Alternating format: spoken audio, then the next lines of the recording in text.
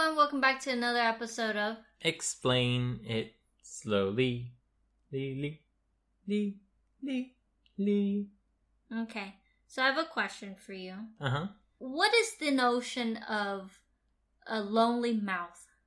A lonely mouth? Yeah, what does it mean to have a lonely mouth? What's a Wait, is this a Japanese thing? Yeah. Okay.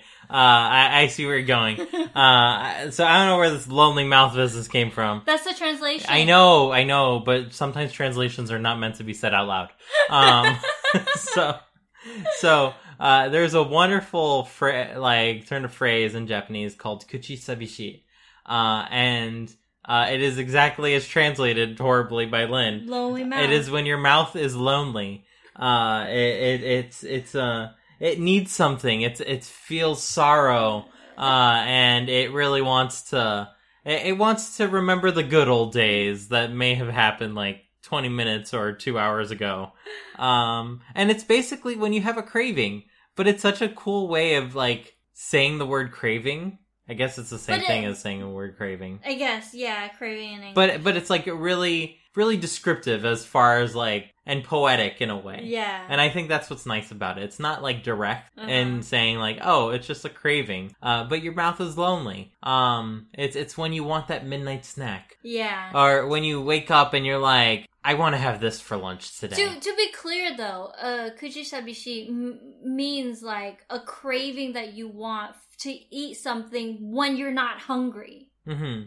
Yeah, it has nothing to do with... So you're not hungry, you're not starving for food. Yeah, there's a lot of nuance. You constantly just want to munch something. You want something in your mouth. Yeah, just constantly needing to do something. Yeah, you know, like... You know, like when people have like... stuff in their hands and maybe they're just like... mouth fidgeting. Yeah, they're fidgeting with something. This is your tongue's way of fidgeting. It needs to explore those flavors and scents and textures. And you don't necessarily want to do it for, like, sustenance, right? Yeah. Like, you've already had your sustenance, but you still have...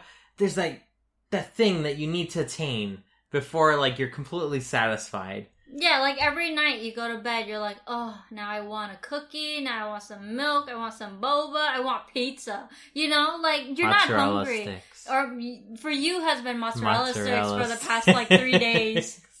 So I don't really want the mozzarella sticks. I want the marinara sauce. You want the umami from the tomatoes, the salt, and a little crunch to Me too. With. Whenever I have a kuchi sabishi, I always want Vietnamese fish sauce. I want something that has that flavor, the umaminess from the fish sauce. Yeah, and we're not talking about the raw fish sauce here. We're talking about the mixed fish sauce, which is tangy, it's salty, it's sweet. And it's spicy. All that flavor is one. Yeah. Whenever Lynn makes them, I always sneak like a spoonful. You just like drink it. Yeah, you just drink it. Let it sit in your mouth a little bit, so that way all parts of your tongue can dance in that party of flavor. Also, it's sour, but it's sweet, so then it makes you salivate even more when you which makes it taste better. Yeah, it's crazy. Like you can't drink it by the cup. Let me be 100% clear. But a little bit to coat the surface of your tongue. Oh, it goes so far, and then it makes you want another. So, yeah, like, it's like a craving, but not a craving. Mm-hmm. You know, it's like something more nuanced than that. It's also like when you're bored. You're like, I got nothing to do. Let me munch on something. Mm-hmm. But I wouldn't categorize that as, like, kuchi sabishi level. No.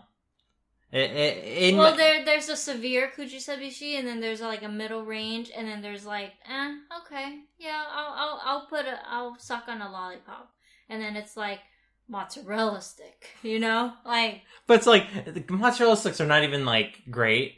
It's just when your brain thinks you need that itch scratched. Yeah. That's exactly it. It's you have an itch somewhere in your body, and scratching only there will satisfy it. Right? It's not like scratching your leg will satisfy an itch on your finger. Mm-hmm. Not at all related. You need to scratch the itch on your finger to get to, like, be fulfilled, right?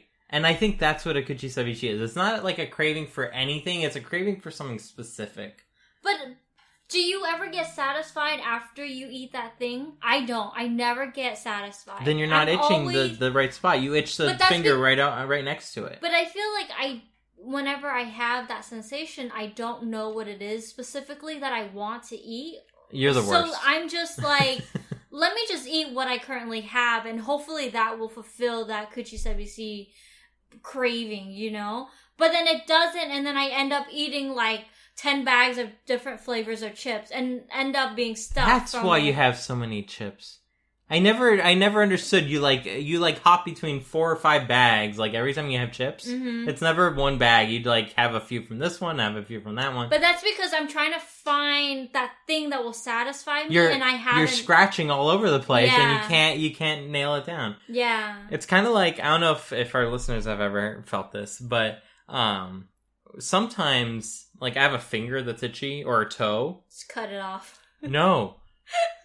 If I scratch the toe that I think is itchy, like it doesn't fix it. I still feel the itchiness. I like go underneath, go on the inside, on the outside. Like I'm trying to scratch something that is unattainable.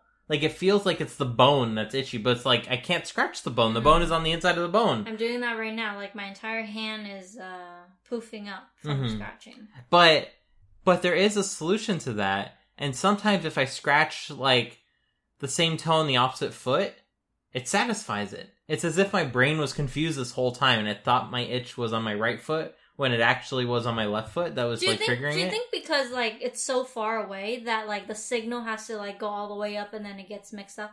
Well, it's not that the signal has to go all the way up. It's just 2 neurons, like all the way to your brain. Uh-huh. There's one neuron that goes to your spinal cord and one that goes to your brain. That's about it. No, but it's a long way up. Do you think but maybe it's the same. That's why... It's the same, like, anywhere in your body is 2 neurons. That's it. So then could it be because you're dyslexic, so you're swapping the right and left? I don't think it's just dyslexic. It's the fact that you don't use those... toes. Neurons, like, yeah, exactly. Your brain doesn't have a rigid map of, like, oh, your toe goes on input 17 over here, and your pinky goes on input 3 over here. Like, it's just coming into the brain, and then the brain has to figure it out and see, like, oh, I guess I just smashed my finger, or I just smashed something. There's pain coming. Let's verify with our eyes. Oh, that's that toe that just got smashed. We had that test recently, remember? When I would touch I think I was touching your arm or your leg, something, with alternating different fingers to see if you realize that which fingers. How many fingers are touching? And you have surprising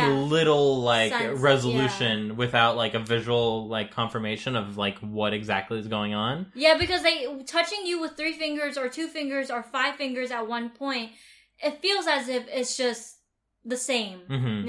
Yeah, another great way of doing this is if you've ever tangled your fingers, and I say tangled your fingers by like wrapping your middle finger over your index and then your ring over your middle, and like just make a tangled knot of your fingers. Call that making a crab. Yeah, and then touch one of them.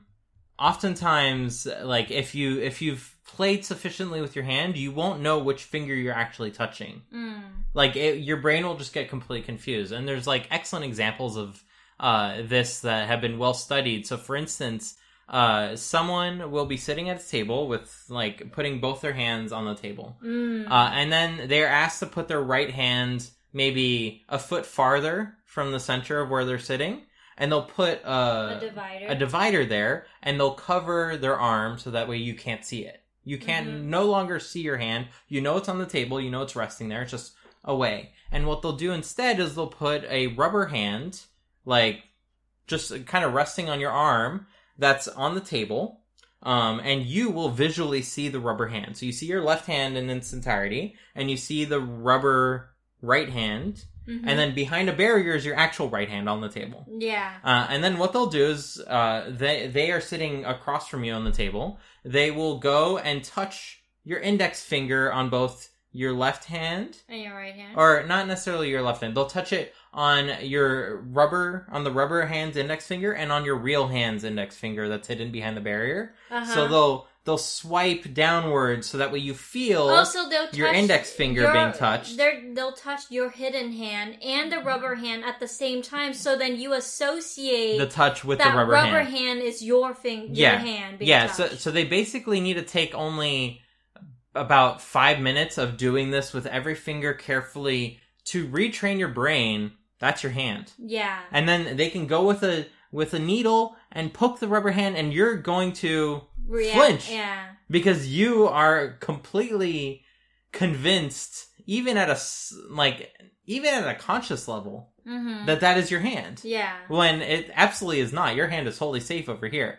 And oftentimes in these videos, they'll like really have fun. They'll grab a hammer and smash the rubber hand right in front of you, and you jump. You are not prepared. You think pain is coming all sorts of places when there's no pain at all. It's just you visually confirm that there's pain, and therefore pain exists. But then, of course, the technician goes and slams the wrong hand. The left hand. My left hand. So, yeah, I think that's like a great experiment that just shows like how little our brain actually knows about its surroundings without like confirming it through our senses.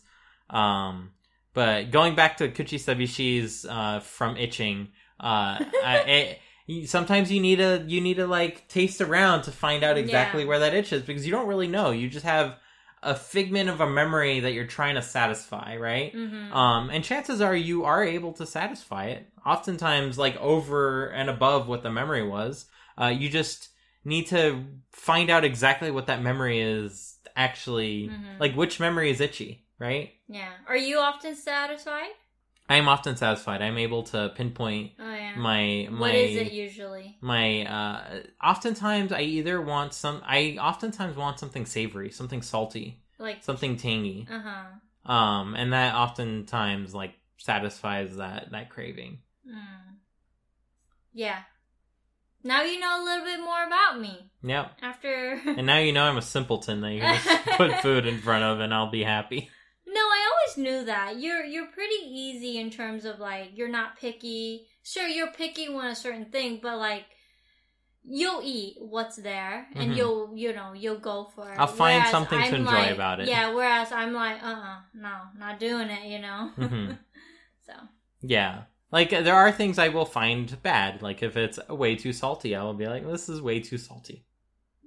But generally, unless it's like a goopy texture that is just making me queasy. Mayo. Mayo? Yeah, I don't like mayo. Well, it's interesting because you've eaten mayo in other contexts too, but you're okay with it. It has to not taste like mayo. Yeah. As soon as it tastes like mayo, then it's no good for me. Same thing with potatoes, actually. I really don't like the texture of potatoes. But you like In-N-Out fries. I like In-N-Out fries because you can ask for them to be crisped up to potato chips levels of... but you don't eat potato chips. I'm fine with potato chips. But you don't ever eat potato chips? Yeah, because I'm scared of all the flavors, and I'm scared that I'll be addicted to yet a new junk food that I really don't need in my life right now. So yeah, Kuchi Sabishi. What's your Kuchi Sabishi right now? I've been wanting a boba, a red bean smoothie boba for the past week, and since we're dieting, I've been resisting. And Dimitri's been wanting mozzarella sticks at like 11 p.m. every night. I whispered into her ears. I'm like, mozzarella sticks. And I'm like, do you want me to just go make them? And he's like, mozzarella. He just replies with it. That's his answer. Because I don't want to succumb to it, but like I have very little ability to rein that in. Cool. It's also a fun word to say. Kuchi Sabishi. Yeah. Your mouth is lonely. Lonely mouth syndrome. Cool. Thanks for listening, everyone. Bye. Bye.